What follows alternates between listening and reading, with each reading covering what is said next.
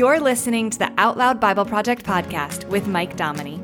Out Loud Bible Project is on a mission to read the entire Bible out loud in a conversational and approachable way, so you can recognize your part in this conversation between you and God. Before you know it, things are gonna get better. Before you know it, you'll be standing on the other side. You've got no reason to be worried about forever. Just every moment before you know it. Sooner or later, you'll be living in. Welcome back to the Out Loud Bible Project podcast, where we just read the Bible like it makes a difference. Job's three friends, if you can still call them friends, Eliphaz, Zophar, and Bildad, they're done talking now, all right, thankfully. Job is fed up, right? He started off feeling depressed, and then he tried negotiating with God, and he was angry, and then he was giving up, and now he's just tired and sarcastic, honestly, as we'll see here in this episode. The prevailing question over the course of this conversation with Job and his friends has been who's right and who's the truly wise one here, right? Is it Job? Is it one of the friends? And interestingly enough, right in the middle of Job making his case here in today's episode, the writer includes an interlude, chapter 28, at the end of this episode. This interlude addresses the question, where is wisdom found? And we will sit on that question and the answer to it until next episode. But for now, let's check out Job chapters 26 through 28. Then Job answered, "How have you helped him who is without power? How have you saved the arm that has no strength? How have you counseled him who has no wisdom, and plentifully declared sound knowledge? To whom have you uttered words? Whose spirit came out of you? The departed spirits tremble, those beneath the waters and all that live in them. Sheol is naked before God, and Abaddon has no covering. He stretches out the north over empty space and hangs the earth on nothing. He binds up the waters in his thick clouds, and the cloud is not burst under them. He encloses the face of his throne and spreads his cloud on it. He has described a boundary on the surface of the waters into the confines of light and darkness. The pillars of heaven tremble and are astonished at his rebuke. He stirs up the sea with his power, and by his understanding he strikes through Rahab. By his spirit the heavens are garnished. His hand has pierced the swift serpent. These are but the outskirts of his ways. How small a whisper do we hear of him? But the thunder of his power who can understand?" Job again took up his parable and said, "As God lives, who has taken away my right, the Almighty who has made my soul bitter, for the length of my life is still in me, and the Spirit of God is in my nostrils. Surely my lips will not speak unrighteousness, neither will my tongue utter deceit. Far be it from me that I should justify you. Until I die, I will not put away my integrity from me. I hold fast to my righteousness, and I will not let it go. My heart will not reproach me so long as I live. Let my enemy be as the wicked. Let him who rises up against me be as the unrighteous. For what is the hope of the godless when he's cut off, when God takes away his life? Will God hear his cry when trouble comes on him? Will he delight himself in the Almighty and call on God at all times? I'll teach you about the hand of God. I will not conceal that which is with the Almighty.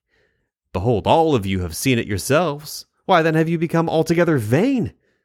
This is the portion of a wicked man with God, the heritage of oppressors which they receive from the Almighty.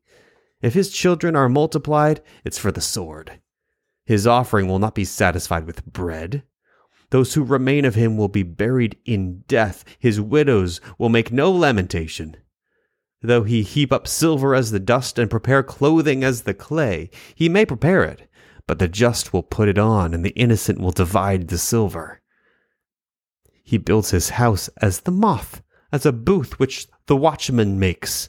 He lies down rich, but he'll not do so again. He opens his eyes, and he's not. Terrors overtake him like waters. A storm steals him away in the night. The east wind carries him away, and he departs. It sweeps him out of his place.